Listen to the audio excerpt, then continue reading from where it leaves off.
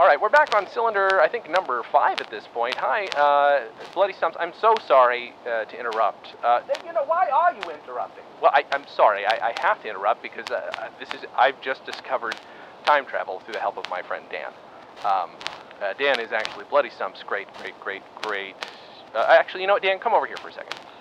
Yeah, what's up? Sorry. Oh, what the fuck?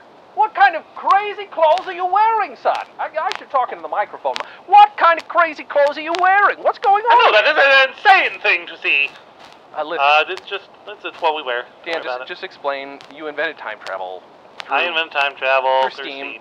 Right. I mean, you didn't invent it, but I did. An alternate version of you invented Steam. An alternate version of me, use it to travel, yeah. Long story short, we're here. We just want your guys' permission to podcast this. What the fuck is a podcast? Pardon my language. Yeah, I don't even know what that is. Well, it's in the future. Things like this that we're doing here are somehow deemed worthy of just thousands of people listening to them, and sometimes people... I didn't even expect myself to listen to this. Agreed. I thought we were going to throw this in the garbage when we were done with it. Well, that's yes, I was going to use it for a candle, what with it being wax and all. That's a good one. That is a good one, Dan. He was very funny. I now we know where I got it from. Yeah, exactly. I just want then. Here's the thing: is Dan and I have made a whole podcast career of archiving garbage. That is what we do, and that's why we're here to help you guys. If that's okay with you.